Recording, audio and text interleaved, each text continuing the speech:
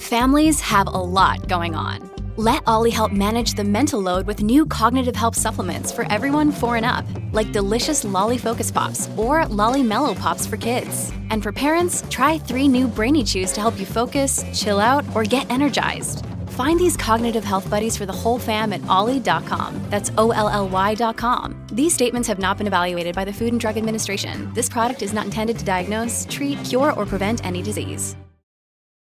Look, Bumble knows you're exhausted by dating. All the, must not take yourself too seriously, and 6'1" since that matters, and what do I even say other than, hey?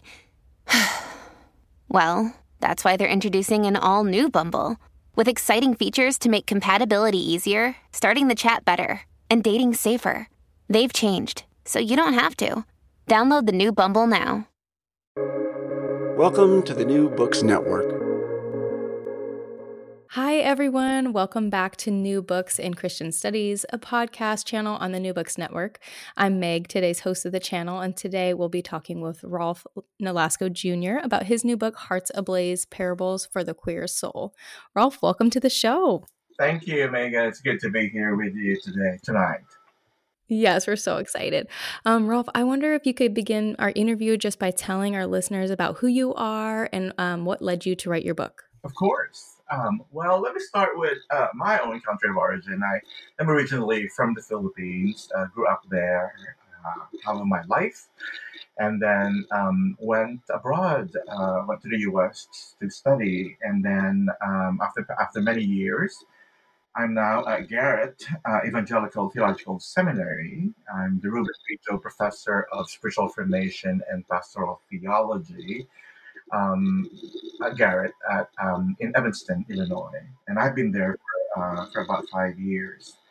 But I've lived a queer life for most of my life, and really been blessed to have the opportunity to put in writing some of what I've been thinking about using the parables of Jesus.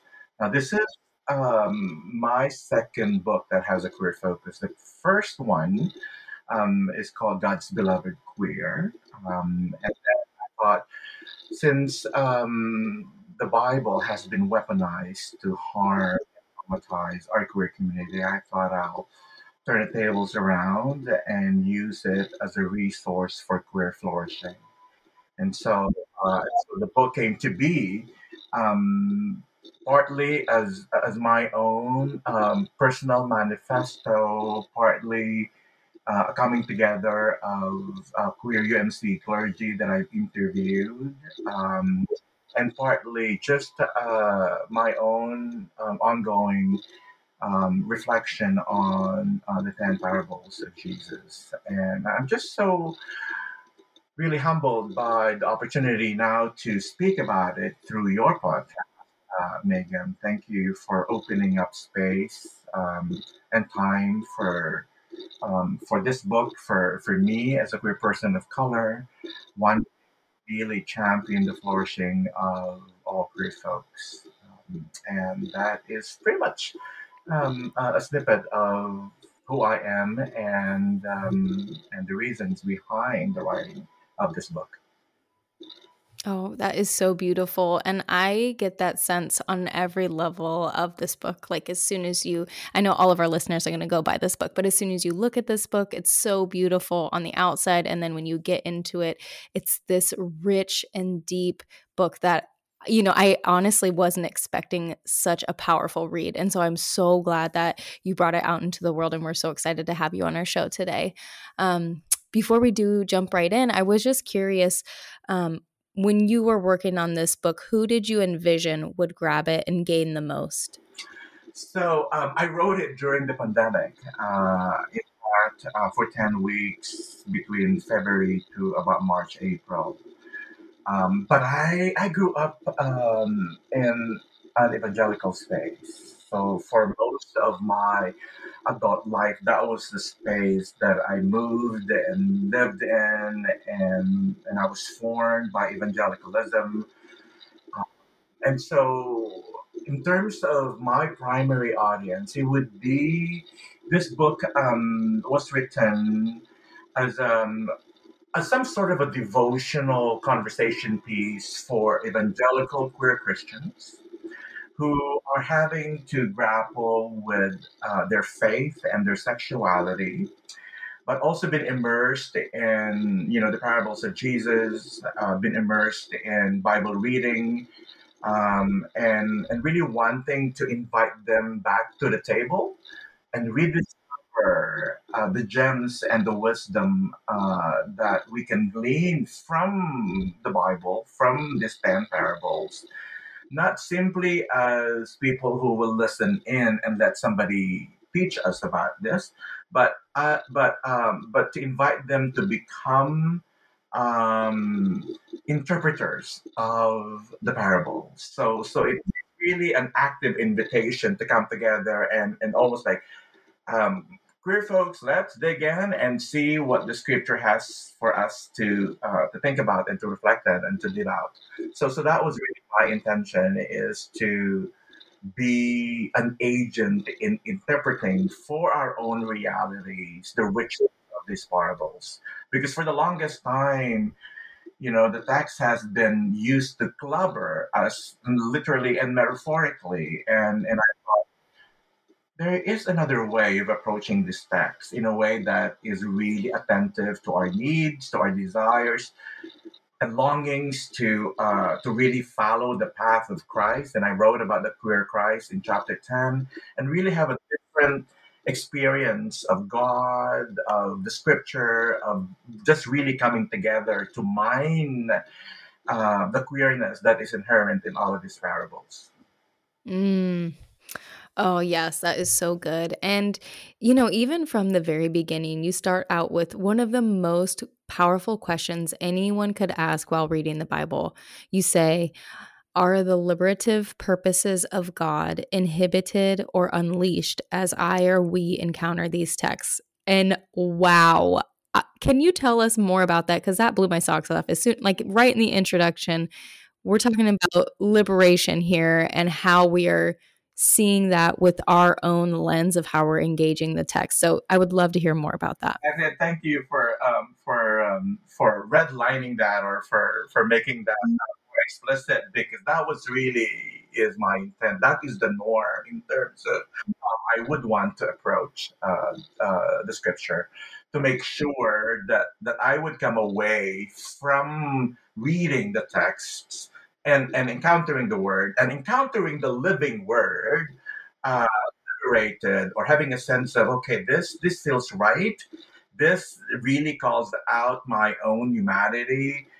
This calls out the image of God in me. This calls out the various ways that I can participate in God's recreation, or recreating what is around us, and what is within us. And so that was really very intentional. I always ask that question, not only in the text, but also in my relationships, in my teaching, in my scholarship, my activism. I want to make sure that when I show up, either as a scholar, as an author, as a professor, even as a clinician or spiritual director, do I create conditions for life to flourish? Or do I negate the possibility for the flourishing of all people?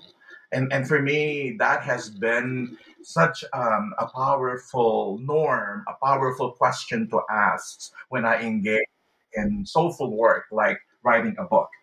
Um,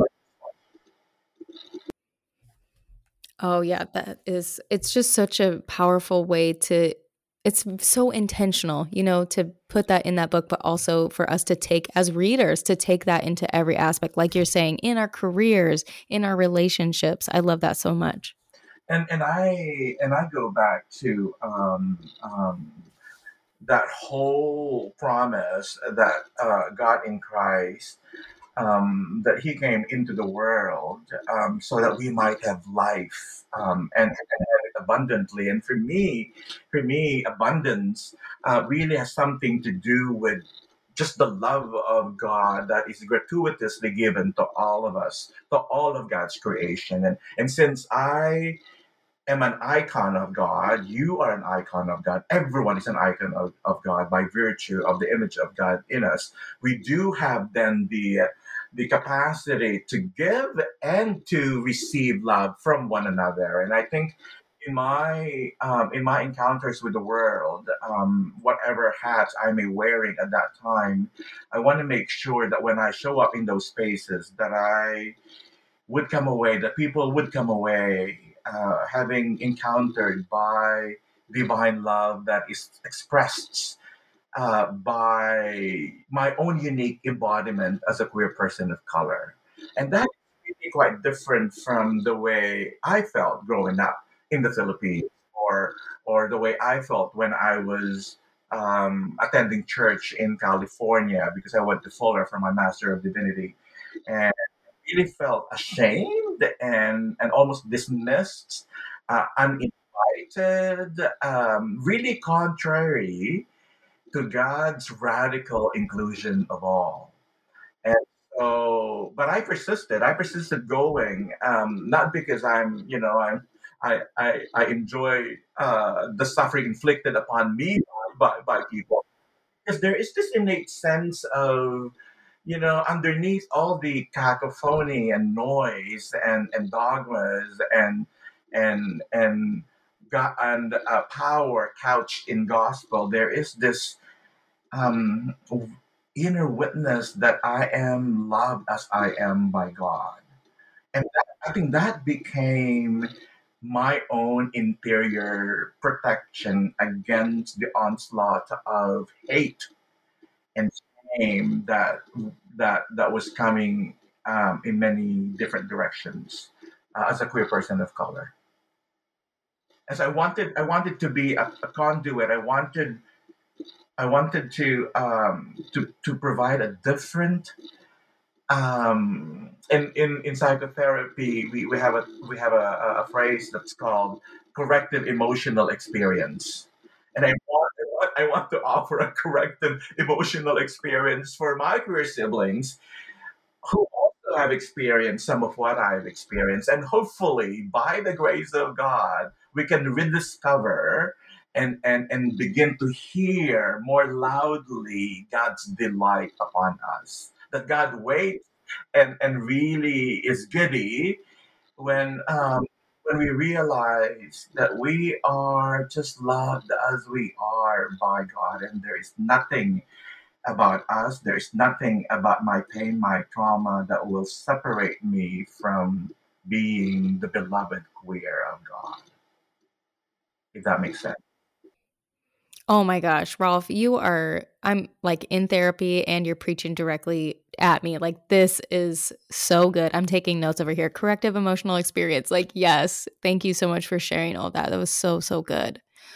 Oh man, I don't even know how to move forward after that. So I'm just going to jump on to one of the things that I loved about the book, and specifically in chapter 3, you take this parable of the mustard seed that is so familiar to us. One thing that we could have lulled to sleep by because we know it so well, and you call it the queerdom of God. And you talk about the mustard seed that, in our westernized American perspective, specifically what I'm familiar with, we talk about this mustard seed story as in like the oak tree of faith, like this huge revolutionary growth moment. And I love that you talk about it in its actual roots, like its geographical roots of like, actually, this is a roadside weed.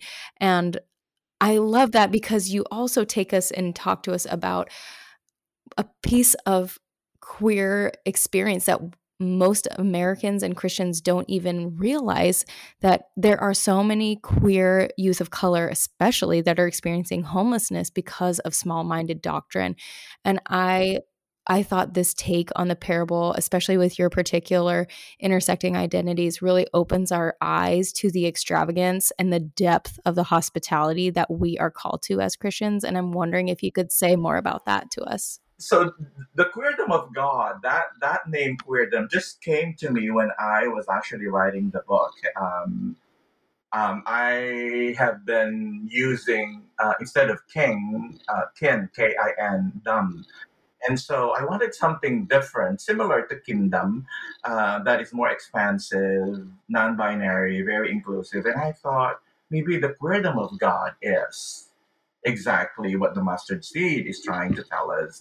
And so I wanted to be playful in my approach to the readings of these parables, because I have come to a point in my life as an academic, as a person, to just not have any shame describing truths that I'm uncovering, truths that I'm discovering, and really imaginatively and creatively be engaged in wordplay. And this is one of those things, because I think the kingdom of God is queer through and through.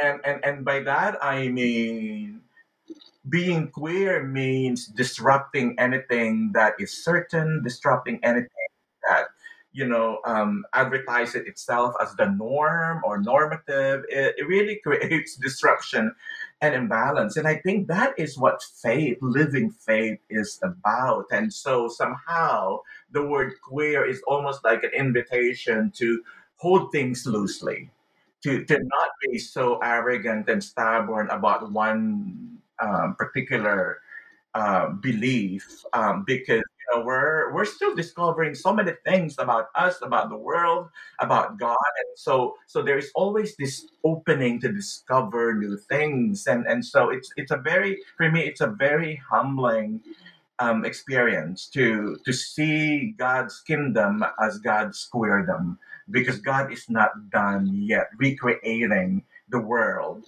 Um, and I think queer folk and people have been marginalized by society play an important role in creating the queerdom of God here on earth. So that was really intentional, and part of the parable of the mustard seed is the message there really is what at the end of the parable.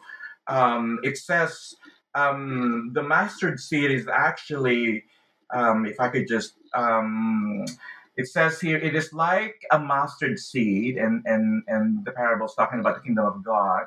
And then towards the end, it says, so that the birds of the air can make nests in its. And so I tried to um, make explicit how queer folk and queer communities really have become shades and a place of rest, an oasis for a lot of queer youth, for a lot of queer folks who have been thrown away, discarded by their family, by their religious community because of who they are. And so I just want to almost like affirm and encourage our queer community to be the nests, to be the oasis, to be the shades for one another, because I think that is what we are called to do. And I'm even challenging our queer community to be that for everyone, even for those who have hurt them, because I think we're in a situation where our understanding of human sexuality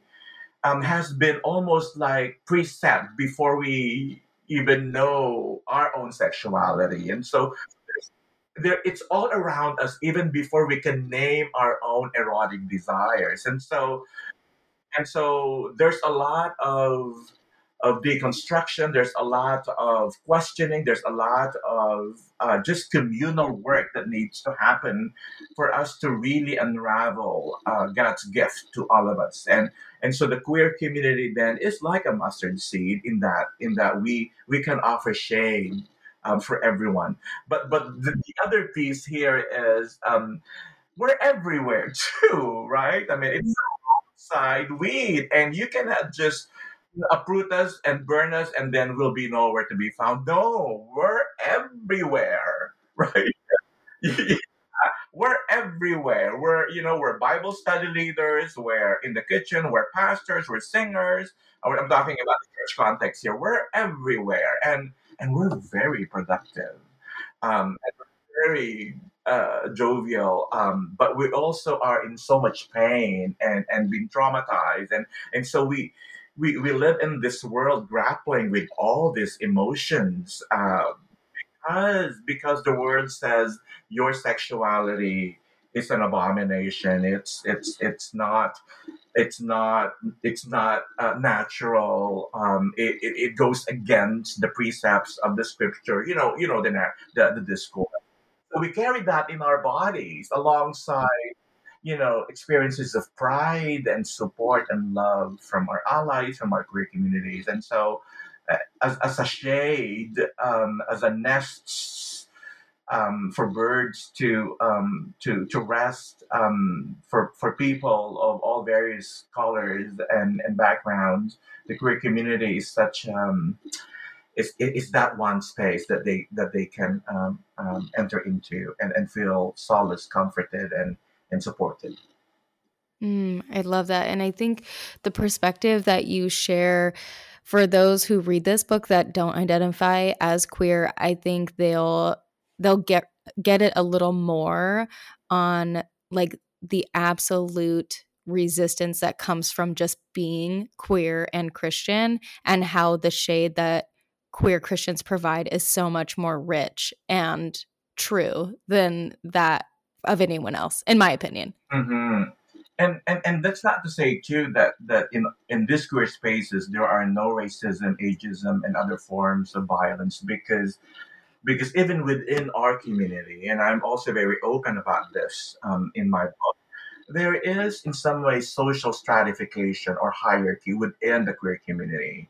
And I was talking to someone about this, and I think this showed up in the parable of the Good Samaritan, where there is actually a caste system, where the white gays and the white gays, and I'm talking about gay folks here, are at the top of the pyramid, and the brown and the black and trans siblings of ours are at the bottom, and so you could also see our community mirroring what's outside, and replicating the harm that we have received from one another. And so part of being in the queerdom of God is to queer our own spaces so that we don't replicate the kind of injustice and oppression that is also rampant in our community. And so this is a clarion call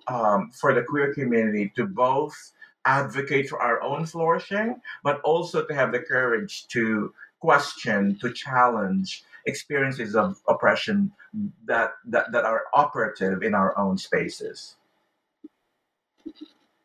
And so my prayer would be, Lord, have mercy. Lord, have mercy on all of us, right? Because we have been conditioned and have internalized a lot of power and abuse from a predominantly heterosexual patriarchal society, and knowing, replicating that, and violating each other's humanity and bodily integrity. So, Lord, have mercy. Lord, have mercy. Wow. Um, since you bring up queer spiritual spaces, I'm curious if you could talk a little bit more, because you do talk about that in chapter 5, Cute Connections, the parable of the sower. I'm wondering if you could talk to us a little bit more about those queer spiritual spaces and what they've meant to you on your journey. Sure. You probably don't know this about me, Megan, and you won't probably be able to deduce this from the book, but I'm a very Right. introverted person. What? Exactly, exactly. So, I'm shocked. yeah. I mean, I sometimes confuse myself as well when I say that, and it's very disorienting because I know that when I show up in classes for 3 hours, I'm the most extroverted person, but I tend to be quite intentional in those spaces, and so it takes a lot out of me to do that. And I'm saying this and connecting it to my introversion because of my not necessarily background, but my commitment to live a life of contemplation.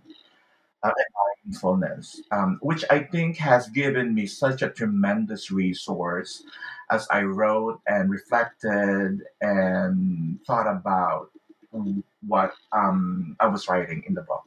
And so my queer spiritual space personally includes silence and solitude. And contemplation allows for that to happen because constantly, I talked about how this innate sense of God's liking of me is has always been there.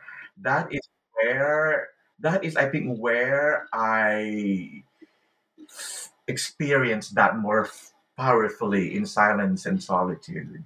But contemplation also allows me to be hospitable to all of the emotions that I've been carrying, the responses that I get when I feel harmed and traumatized. It really has allowed me to pay attention to my bodily sensations, my thoughts and feelings, how my mind sometimes goes in many different directions as a way to quell some of the anxiety that I'm experiencing. So there's that gift as well.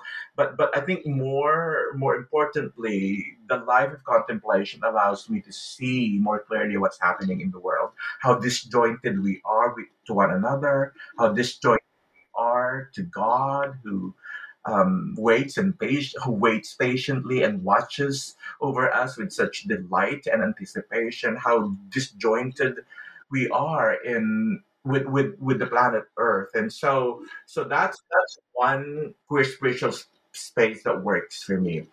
But part of my introversion as well is, I don't have a gazillion friends. I have a few friends, and those friends really have become my rest, my oasis, because I know that when I'm with them, either digitally, online, or in person, I know that I feel accepted, and I don't have to do anything to be liked by them, to be accepted by them. And then there are those who are markedly queer. I mean, we hang out with my queer friends. I go to queer conferences. Anything that will somehow embolden my commitment for towards queer flourishing, because I can do that within the context of community. And so I make it a point that I learn from and be in solidarity with my people, because that's also part of my calling. Even though I know that after spending hours and days connecting with people, that I would have to return back and find silence and solitude again to be able to get energized and refocus. But personally, I'm just I'm drawn to contemplative spirituality because it's a combination of, I think, my personality. It's abashedly commitment to social justice, while at the same time attending to your own interiority. Wow. I'm just taking notes throughout this interview because I am loving what you're saying so much. So I just want to reiterate, thank you so much. Thank you, Megan. Oh my God. I'm like over here writing notes about solitude and silence and where you find one of the things that you just said that I'm going to have our readers I'm going to say it again so they can write that down. You were talking about how in contemplation, you have a space that allows you to be hospitable to your emotions and the trauma that you feel. And I think that is so necessary for folks. We need to be able to tend to ourselves, especially if we're in more hostile environments or if we're just navigating a spirituality that we're just figuring out, or even a sexuality that we're figuring out. We need to have a space where there is that hospitality for ourselves to go there. And I think that is just so beautiful. Thank you for saying that. I really appreciated that. And in my work with clients in my previous lives, I told them, and this is true for most queer folks, it's so hard to extend compassion and grace towards ourselves, right? Because we have been deformed by a lot of things, by a lot of teachings, by a lot of experiences. And so if we have difficulty extending loving kindness to ourselves, if we find it difficult to offer self-compassion towards ourselves, then I would invite us to think of a person who has shown that level of compassion to us. It could be a friend, it could be, a parent, a mentor, a professor, a fellow activist, a friend, and imagine that person extending compassion and love and grace towards oneself, and eventually, hopefully, we'll have the capacity to give that to ourselves. Because I think that is mostly the struggle that most queer folks have, is the shame and trauma are so deep. It's hard to love and like oneself. You and and in contemplation, if we stay just a little bit longer in that morass of pain, we may discover the still, small, gentle voice of God that says, "You are my beloved." And hopefully, if we go back to that space interiorly within to hear and listen to that still, small, gentle voice, then it might get louder and louder and louder until it becomes such second nature to us. But that requires a lot of work therapeutically. That requires a lot of, perhaps a spiritual direction might open those doors into the discovery of that. A lot of accompaniment by other people who are willing to walk alongside us as we begin to reclaim and rediscover our sense of belovedness. As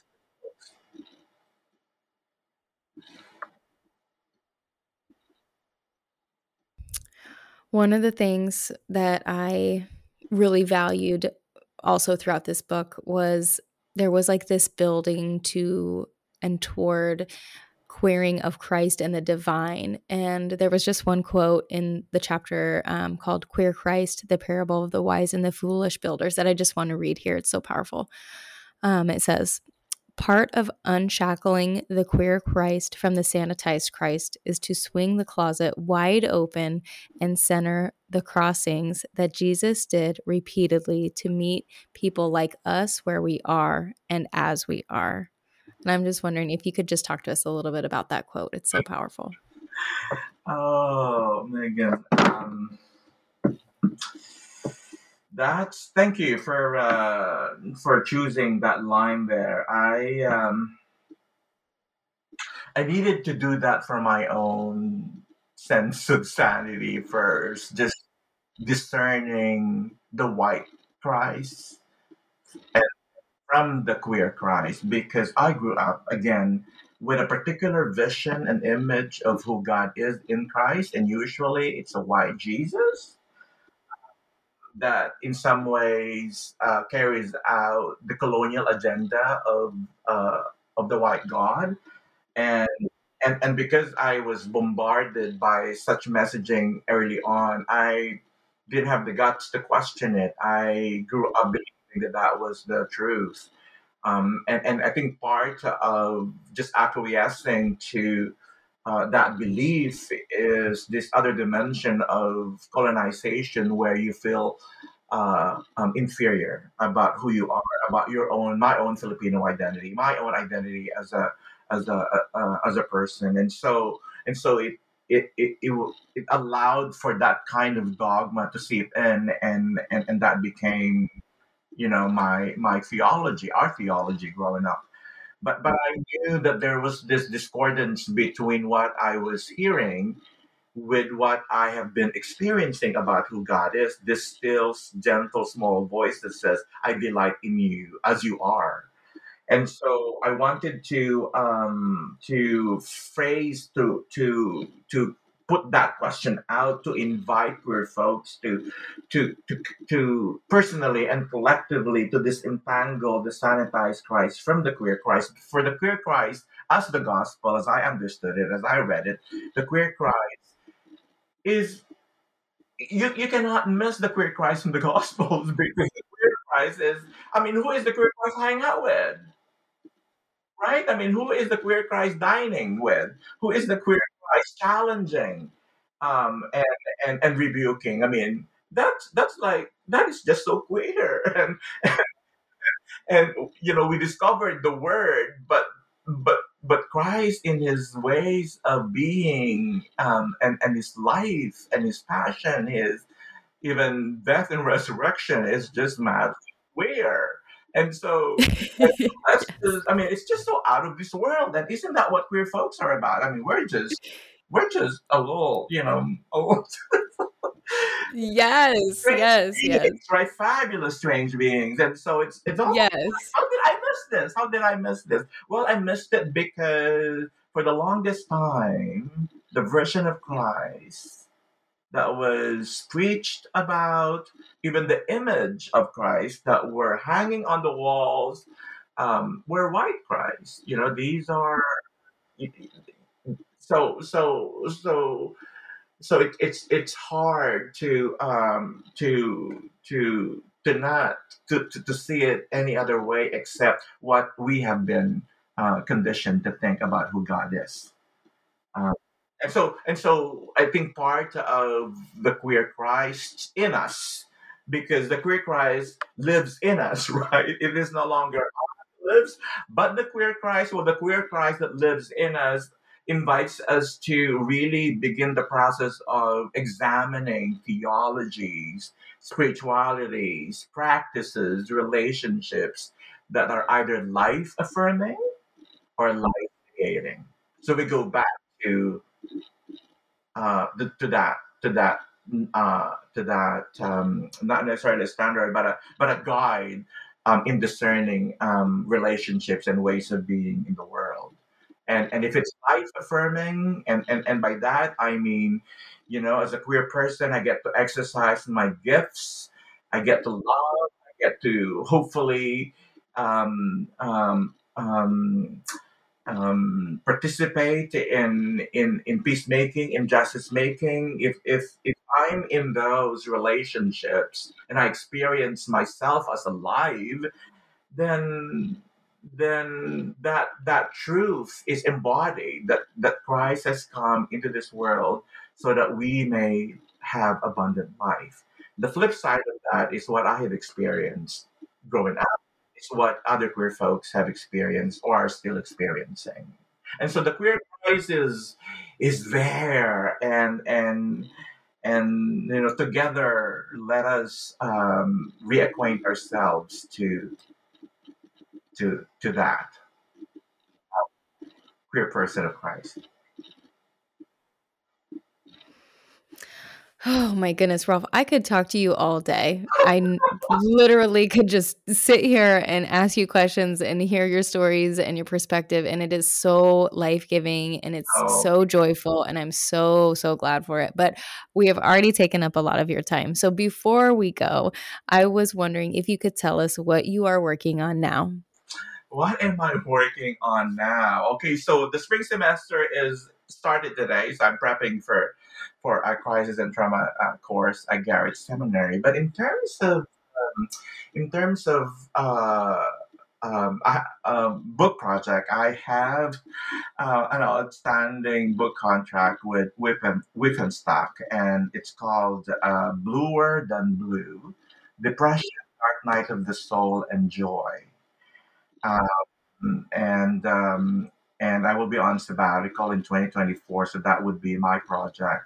But that book really has changed its core, if I could use that, because of what happened the last 3 years, i.e., the COVID-19 pandemic really has made explicit the inequality, that the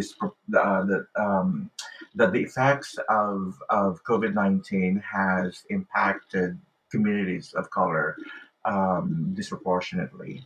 And so I wanted to write that book with what happened the last 3 years in mind, because it's still very fresh. People are still struggling with the after effects of COVID-19 psychologically. People are seeking counseling, more so now than ever.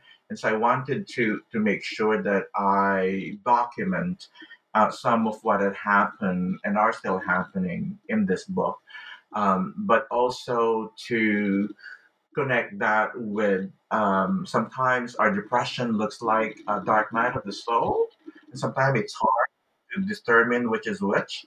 And so that is also part of what I'm hoping that I will write about. Um, but but um, but I don't want to end it in a gloomy, sour note, and provide some hope. And so joy as um, not necessarily as a procession or as an endpoint, but as a reminder that that joy is there within as well.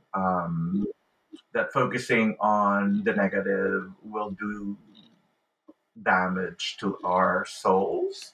And I know psychotherapeutically, we can only deal with negative emotions, not with another negative emotion, but with positive emotions. And the joy I'm talking about there is the joy that comes from within, the joy that comes from just being grateful about simple things in life, the joy that comes with being on solidarity with other folks. I mean, so that's my next book project. But if you ask me in terms of what I would like to be working on, I don't really want to be working on anything because I think I and I'm so looking forward to this summer because I'll get to travel and part of traveling for me before the pandemic I would go to monasteries and I would rest and I might still do that. But I think rest is a form of resistance. And so I'd like to be able to offer myself the urgent need to simply rest, and I want to do that outside of this cold weather that we have. So that's my that's what's on the horizon for me in the foreseeable future. Oh my goodness. Well, those things just sound so powerful and so good. And I'm looking forward to the moment when you do get to rest in some warmer weather. Mhm. And I just want to thank you again so much for being on the show today. I really enjoyed spending time with you, and I can't wait to continue to support your work.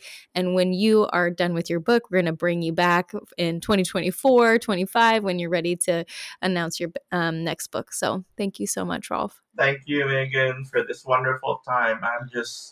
You're just, you're so generous, and I feel so encouraged by your feedback, by your response to what I just shared Mm. with you. It, there are no words except gratitude and good feeling Yes. inside for Yes. hearing you say what you said this whole hour. Mm. Well, thank you so much. I hope you have a great day, okay? You too.